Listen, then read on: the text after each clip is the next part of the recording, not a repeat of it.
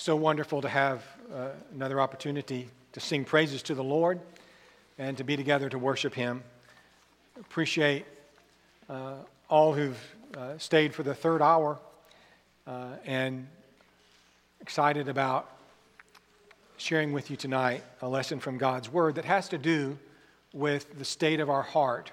We sang a song to start with in this hour, Pure in heart, O God, help me to be. Satan realizes that our hearts are the core of our being, and for that reason, he constantly is attacking our hearts every day. And the title of the lesson is Heart Attack. That may seem a little dramatic, but in fact, that's what Satan's trying to cause, really. That's what he's trying to do, is attack our hearts. When we talk about the heart and we talk about Satan's efforts, he wants to fill our hearts with darkness, with things that are bad, that will destroy us. As our physical heart is so key to our very lives, it's an essential role, one of the organs that has an essential role in our lives. So it is that our spiritual heart is vital to us. You think about this physical heart, this blood pump. That's not what the Bible means when it uses the word heart, most all of the time, if not all the time. But when you think about this physical blood pump that we have, all of us in the middle of our chests, what it's doing is sending nutrients to the rest of the body, oxygen and other nutrients, so that we might live. And when that heart ceases to do its work, the rest of us dies. That's exactly what our spiritual heart does, right? The Bible tells us that the Lord has given us His Spirit in our hearts. And the Bible also tells us that the Spirit is life, and that the words of Jesus are spirit and life. So you put all of that together, you think about God's Spirit animating, giving life to us spiritually in our hearts and through our hearts, our spiritual hearts. And if the spiritual heart then can be attacked by Satan, can be diseased by Satan, can be darkened by Satan, then our spiritual lives can be destroyed. So that's the metaphor, at least. That's the thought of this lesson. How to keep Satan from successfully assaulting us. In Acts chapter 5 and verse 3, Ananias and Sapphira had sinned against God. They had sold a piece of land, brought a part of the money and laid it at the apostles' feet, pretending as if apparently it was the whole sum. Peter said to Ananias in Acts chapter 5 and verse 3, Ananias, why has Satan filled your heart to lie to the Holy Spirit and keep back part of the price of the land? Think about that phraseology. Why has Satan filled your heart to lie to the Holy Spirit? Satan's always trying to fill our hearts with evil things that get us to do bad things, that get us to turn against God, but that will ultimately destroy our spiritual lives. Satan is a mighty foe. I think we understand that. Ephesians chapter 6 and verse 12. We don't wrestle against flesh and blood. It's not a flesh and blood heart that we're talking about, and it's not a flesh and blood war that we're fighting with Satan. It's a spiritual war. We don't wrestle against flesh and blood, but against the principalities and powers, against the rulers of the darkness of this age, the spiritual hosts of wickedness in the heavenly places. It's important to have a sound heart, a healthy heart, not just physically, but now especially as we think spiritually. The condition of your heart is critical to your spiritual health. It's as critical, more so, to your spiritual health maybe than your physical heart is to your physical health. It determines, your spiritual heart does, it determines who you are. You are who you are in your heart. Now, we trick ourselves sometimes. Our hearts, we lie to ourselves about who we are. But the real who we are is what's in our hearts. You can look at Proverbs chapter 27 and verse 19. The wise man says that as in water, face reflects face, so a man's heart reveals the man. You are what you are in your heart. That reveals who you are. It determines who you are. In Luke 6 and verse 45, Jesus said, "A good man out of the treasure of his heart brings forth good things. An evil man out of the treasure of his heart brings forth evil things." Notice what comes out of people comes from their heart. It reveals who they are. It determines who they are in the sight of God. Out of the abundance of the heart, the mouth not only speaks, as Jesus says it does, but it lives. It does all that it does. What comes out of us comes from the heart. So it guides, the heart does, our thoughts and our actions. Mark chapter 7 and verse 21. Similarly, Jesus says there, "From within, out of the heart of man, proceed evil thoughts, adulteries, fornications, murders, thefts, covetousness, wickedness, deceit, lewdness, an evil eye, blasphemy, pride, foolishness." All these things come from within and defile a man. They come from the heart. So the heart is guiding our thoughts, it's guiding our actions, the evil thoughts, the evil actions, good thoughts and good actions as well. Our heart would guide those as well. How important is the heart? We sang the song, "Pure in heart, Lord, help me to be, that I thy holy face one day may see." And that feeds on a line in Matthew chapter 5 and in verse 8, where Jesus said, "Blessed are the pure in heart, for they shall see God." It's important that our hearts be pure, because our hearts will determine our eternal destiny. Blessed are the pure in heart, for they shall see God. So Satan tries to attack the heart. And we're going to talk a little while about what he attacks the heart with, and then we're going to talk a little bit about what he attacks the heart through, that is, the conduits that he uses to get into our hearts. So think about how he attacks us. What war does he wage on the heart? Well, lust is obviously a huge problem. He attacks through our desires and gets them pointed in the wrong direction, gets us to try to fulfill desires that are in our heart in a way not pleasing to God. That's the very definition of what lust is. John said in 1 John chapter 2 and verse 16 that all that is in the world, the lust of the eyes, the lust of the flesh, and the pride of life is not of the Father, but is of the world. All of those things are temporary things, but Satan wants us to focus on them. He wants us to desire them and focus on them and love them. If any man loves the world, though, John says, the love of the Father is not in him. If he can get us to desire these things so much that we love them more than we love God, then he's ruined our hearts, and we've ruined our eternal destinies. But lust gets into the heart. In Proverbs chapter 6 and verse 25, the wise man there, Solomon says, "Do not lust after her beauty in your heart," talking about an evil woman, a seductress. He says, "Do not lust for her beauty, after her beauty, in your heart, nor let her allure you with her eyelids." It's the heart where lust occurs, sexual lust in particular, but all evil desire comes out of the heart. Jesus, warning about sexual lust, says in Matthew chapter 5 and verse 27, "You've heard that it was said, 'Do not commit adultery,' but I say to you that anyone who looks at a woman lustfully has already committed adultery with her in his heart." See, both of these verses talk about lust being in the heart and the problems that causes. And the reality of it is that if we give our hearts to lustful desires,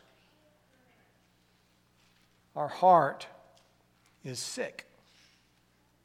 Our heart is diseased. And whatever else good we may be doing, or think we may be doing, or think that however good we think we are, if our heart is given to lust, we are defiled and we are diseased. I read a story some time ago about two Buddhist monks, and it was a very rainy day.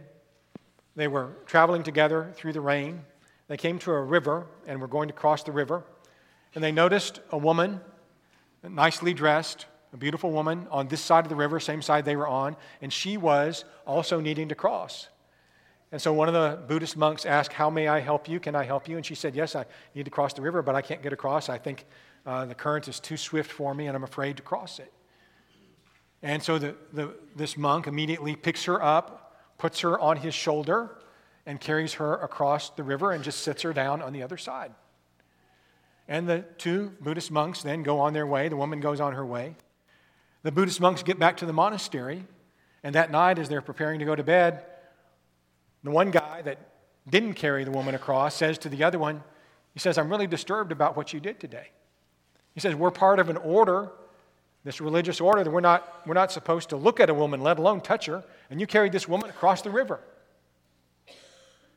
And the other one said, right, I carried her across the river and I put her down.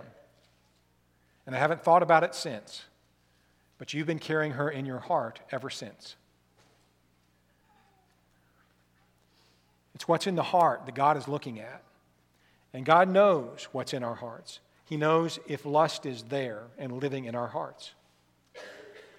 And men and women, all of accountable age, be sure of that God knows what's in your heart. And if Satan has got lust in your heart, I guarantee you it's killing you spiritually. We must fight against it. We must do all we can to prevent it. Covetousness, the world is eaten up with it. It's eating us up in our hearts if we let it in. In James chapter 4, among other things that are problematic to James as he writes here, is the problem of covetousness. And it sort of swirls around several other problems that he mentions. He asks the question rhetorically, James chapter 4 and verse 1, where do wars and fights come from among you? Do they not come from your desires for pleasures that war in your members? You lust and you do not have. You murder and covet and cannot obtain. You fight and war, yet you do not have because you do not ask. You ask and do not receive because you ask amiss, that you may spend it on your own pleasures. All of that relates to the problem of covetousness. Covetousness is mentioned there, but the desires for things and for pleasures and wanting those things and not getting those things and having that eat us up and wanting more that we don't have or don't need, all of that is included, I think, in what James is describing here. And all of it is a problem of the heart. He says, adulterers and adulteresses, do you not know that friendship with the world, affinity with the world, if you will, is enmity with God? We love the world. That means we hate God. We're hostile toward God. Whoever therefore wants to be a friend of the world makes himself an enemy of God. What's the problem with all that? What's causing all of that? Well, it's the desires that are within us, those lusts, first point, for things, for money. What can we do to overcome all of that? We'll talk about overcoming some of these things later. But notice in this very context, if you go on down in James chapter 4, you'll notice in verse 7 the solution. Submit to God, resist the devil, and he will flee from you. Where's all that coming from, really?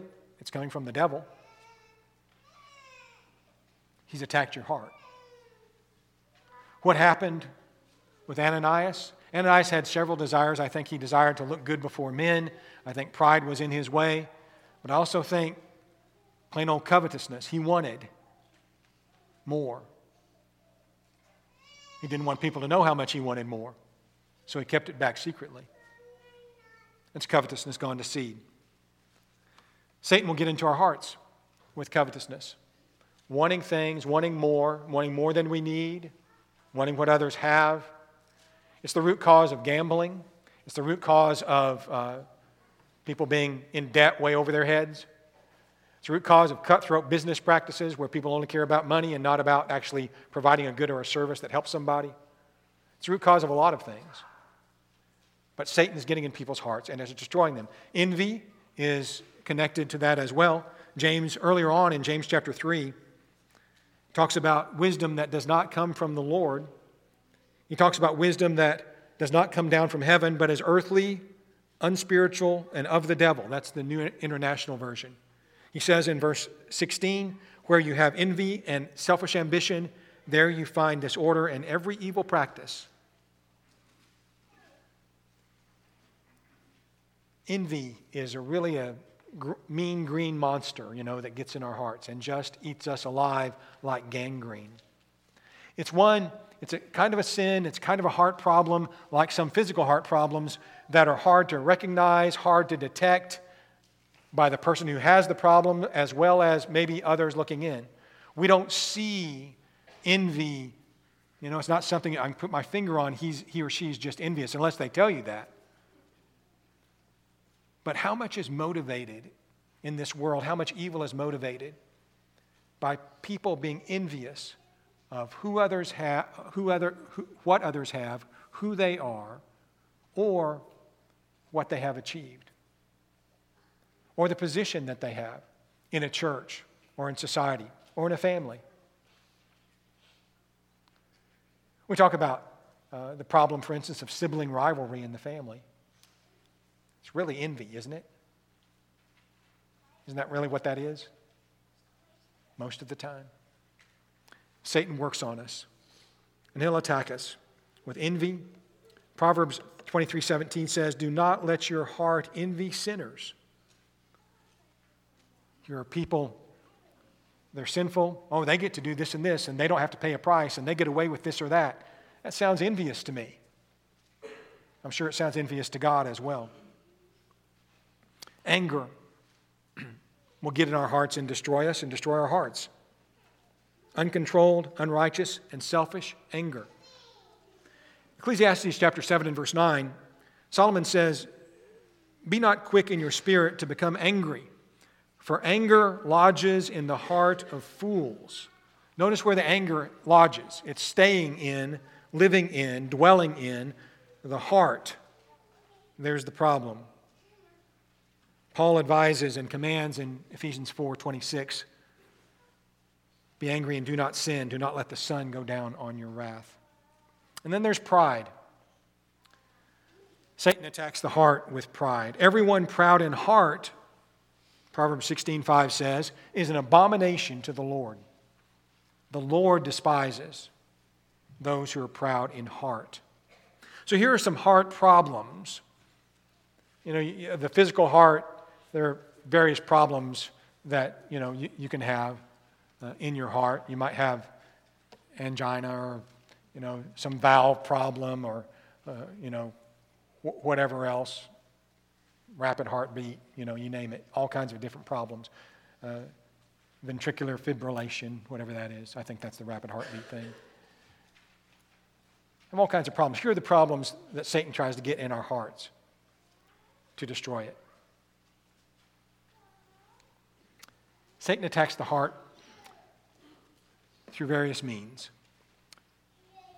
We've talked about the things that he tries to get in our hearts. I want to talk about the conduits, the ways that he gets in there. One is simple idleness. If we turn in our Bibles over to 1 Timothy chapter 5, you find Paul here talking about a situation with widows in the church, young widows, older widows, and how they're to be treated and some of the pitfalls that they face. But he says about younger widows in verse 11 that they're not to be taken into the number to be taken care of for several reasons. But he says among them in verse 13 that they learn to be idle. They learn to be idle, wandering about from house to house, and not only idle, but also gossips and busybodies, saying things that they ought not. Therefore, I desire that the younger widows marry, bear children, manage the house, give no opportunity to the adversary to speak reproachfully, for some have already turned aside after Satan. What caused that? What started that? Idleness. That's where that started. You read that context. That's where it started. I was talking about this with somebody just a little bit earlier today. The old saying was, idle hands are a devil's workshop, right? And so is an idle heart. And if we don't have our heart passionately following the things of God, doing the things of God, Satan's going to use that idle heart and put in it the things we just talked about earlier, and a lot of other things as well, Paul mentions gossiping and being a busybody. You have time on your hands, so you're going to do things that fill your heart, but they're not the things that please God, because you haven't kept yourself busy in doing that which is good and focusing on bearing the fruit of the Spirit. So idleness can be a problem. Stay busy in the Lord's work. Stay busy in doing things to glorify God consciously. Make decisions every day to use your time to the glory of God. Secondly, sights and sounds. Satan's going to get in our hearts using sights and sounds. There was a little acronym that we used years ago, GIGO, garbage in, garbage out. Y'all remember that? GIGO. And the thing is that if you put garbage into you, garbage is going to come out of you. But if you put, it could also be good. If you put good into you, then good is going to come out of you. So it works either way, right? Good in, good out. Here, if you put good sights in, good things will come out. Words will come out. Deeds will come out. If you put good sounds in, good sounds will come out. But the same is true of garbage, of bad things. So here's a conduit Satan can use to get into our hearts. And if we allow him to, if we allow him to do that by looking at garbage or by hearing garbage, he'll get right into our hearts with all of these things. So look at what the Bible says about that. Starting in Matthew chapter 6 and verse 22, Jesus said there that the lamp of the body is the eye. If therefore your eye is good, your whole body will be filled with light. If your eye is bad, your whole body will be filled with darkness. If therefore the light that is in you is darkness, how great is the darkness? The lamp of the body is the eye. What you're looking at, what you're focused on, will make the inside of you dark or light. What you hear is going to come out of your mouth and out of your life. Matthew 12 and verse 34, I think that's implied there. Jesus condemning the Jews for some of their attitudes. He asked, how can you, being evil, speak good things? Out of the abundance of the heart, the mouth speaks. So you're going to, whatever is a lot in your heart, that's what you're going to speak out. A good man, out of the good treasure of his heart, brings forth good things. An evil man, evil things. Out of the abundance of the heart, the mouth speaks. All of these things should make us wary about what we see, what we hear. Satan's going to use those conduits, those methods, to get into us if he can and if we let him. Tribulation and affliction. We all experience it. We all go through it. Like the conduit of sights and sounds, so it is with tribulation and affliction. It can be used for good.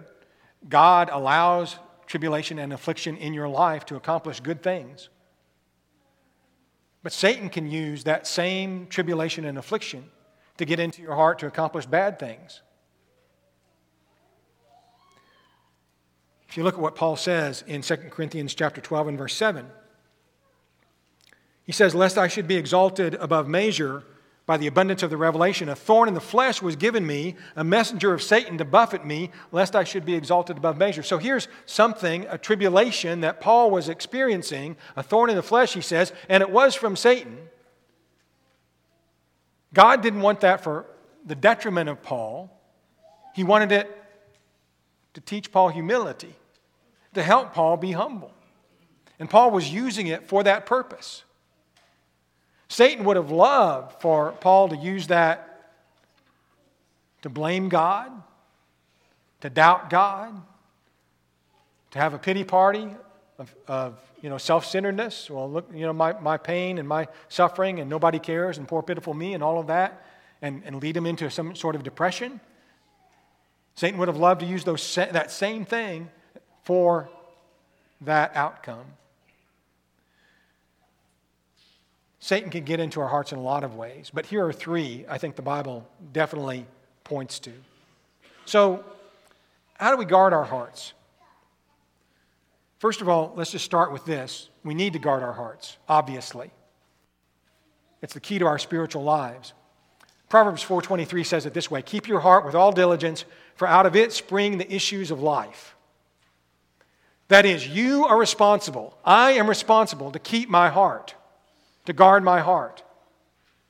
My life is not determined, folks, by externals. It's determined by who I am. Who I am is determined by what's going on in my heart, and I am the one who's the gatekeeper of my heart. That's why God holds every one of us personally accountable for our lives. You are personally accountable for your life because you are the guardian of your heart. And if you let Satan into your heart, if you allow the things we talked about on that second slide, all of those things Satan does to the heart, if you allow those things to go on, you're responsible. Keep your heart with all diligence, for out of it truly are the issues of life. I've used this illustration before, but I think it's noteworthy. I've never been to China. I was close, but I've never been to China. I'd like to see the Great Wall someday. I probably never will. Seen lots of pictures of it. It's imposing. It's amazing. The length of it. It's stood there for hundreds of years. Here's a little factoid about the Great Wall of China. It has never been breached. It's never been breached. That probably wouldn't surprise you just by looking at it. It has been infiltrated. In fact, multiple times in history, armies have gotten through the Great Wall of China. You know how they got through? They bribed the gatekeeper. Simple, right? We erect all of these walls in our hearts, we're going to keep Satan out by putting up this fence and this wall, and we're going to keep ourselves safe. And then Satan comes in and says, what about this lust right here? And okay, I'll take that. And he's right in. We let him in. Keep your heart with all diligence. Keep your heart with all diligence. Watch what you watch. As we said already, there's the conduit, the looking. The eyes are the conduit to what gets into your heart. Watch what you watch. Psalm 101 in verse 2, I will behave wisely in a perfect way. When will you come to me? I will walk within my house with a perfect heart. Notice that. I will walk within my house with a perfect heart. How am I going to keep my heart whole and sound and perfect? Next verse, Psalm 101 and verse 3. I will set nothing wicked before my eyes. That's how. When you guard your heart, don't look at bad stuff. Don't read bad books. Don't look at bad movies, bad television shows. Don't focus on the evil that's around us in the world. I will set nothing wicked before my eyes. I hate the work of those who fall away. Some are envious of those who fall away. Oh, they're getting to do all of this now, and I don't get to do that. That's not the way the psalmist felt. He wasn't letting that in his heart. A perverse heart shall depart from me. I shall not know wickedness. That is his determination in verse 4. In Psalm 119 and verse 36, incline my heart to your testimonies and not to covetousness, he says. Turn away my eyes from looking at worthless things. So he says in Psalm 101, I will set nothing wicked before my eyes. And then he says, turn away my eyes from looking at worthless things. Revive me in your way. How much of what we focus on in life is ultimately worthless and meaningless? But we look at it, we focus on it, we think about it. It occupies our minds, it occupies our hearts, then it occupies our lives. And then our heart's not what it's supposed to be. Watch what you watch. Watch what you're looking at. Take heed to what you hear. That's what Jesus said in Mark 4 and verse 24. Take heed what you hear. Talk about watching and hearing, music that we listen to, religious podcasts that we listen to, political podcasts that we listen to, self-help advice that we listen to, all sorts of things that we listen to.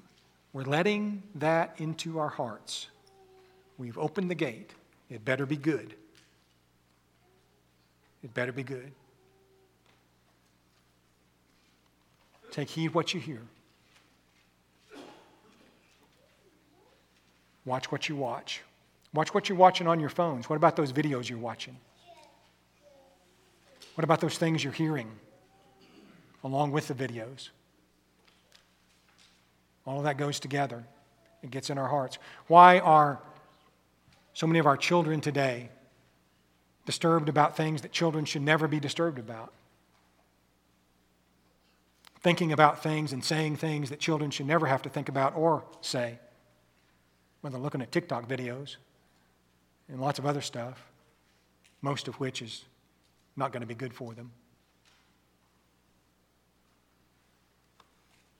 Take heed what you watch. Take heed what you hear. Be careful about what and whom you admire. In Psalm 141 and verses 4 and 5, the psalmist says, "Do not incline my heart to any evil thing." There's a culture that surrounds us, ever-changing, ever-fashionable. Sometimes we call it pop culture. Involved in it is music and fashion and a lot of other things. A lot of it's harmless, but not all of it. A lot of it's not harmless.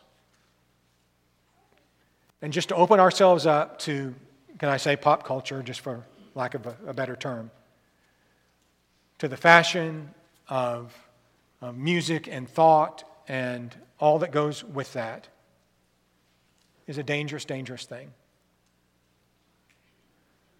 Be careful then about picking out somebody to idolize or some concept to hook your wagon to, so to speak, in the surrounding world. There are not many, if any, I don't know, Hollywood stars or music stars, friends and young people especially, that are worth idolizing. I don't guess anybody's actually worth idolizing, right? Except Jesus.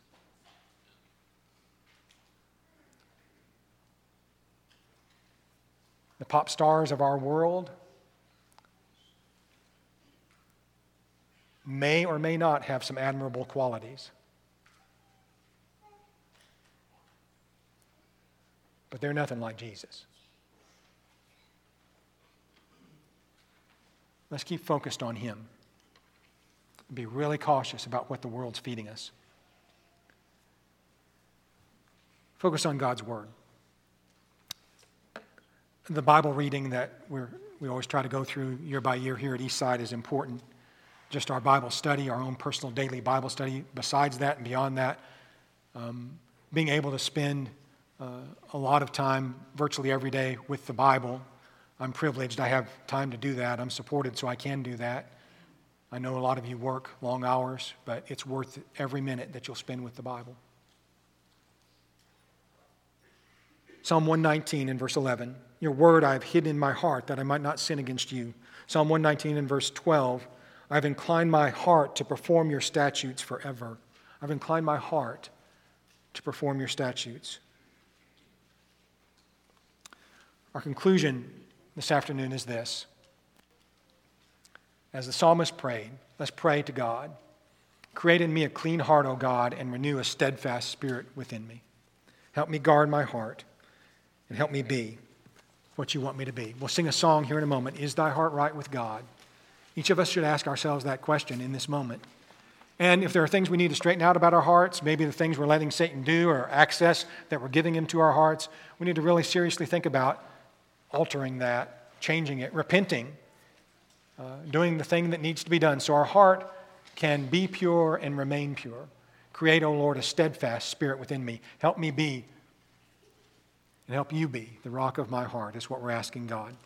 So this afternoon, if you're in need of prayer, of a change of heart, however we can help you, we'd ask you to come while we stand and sing.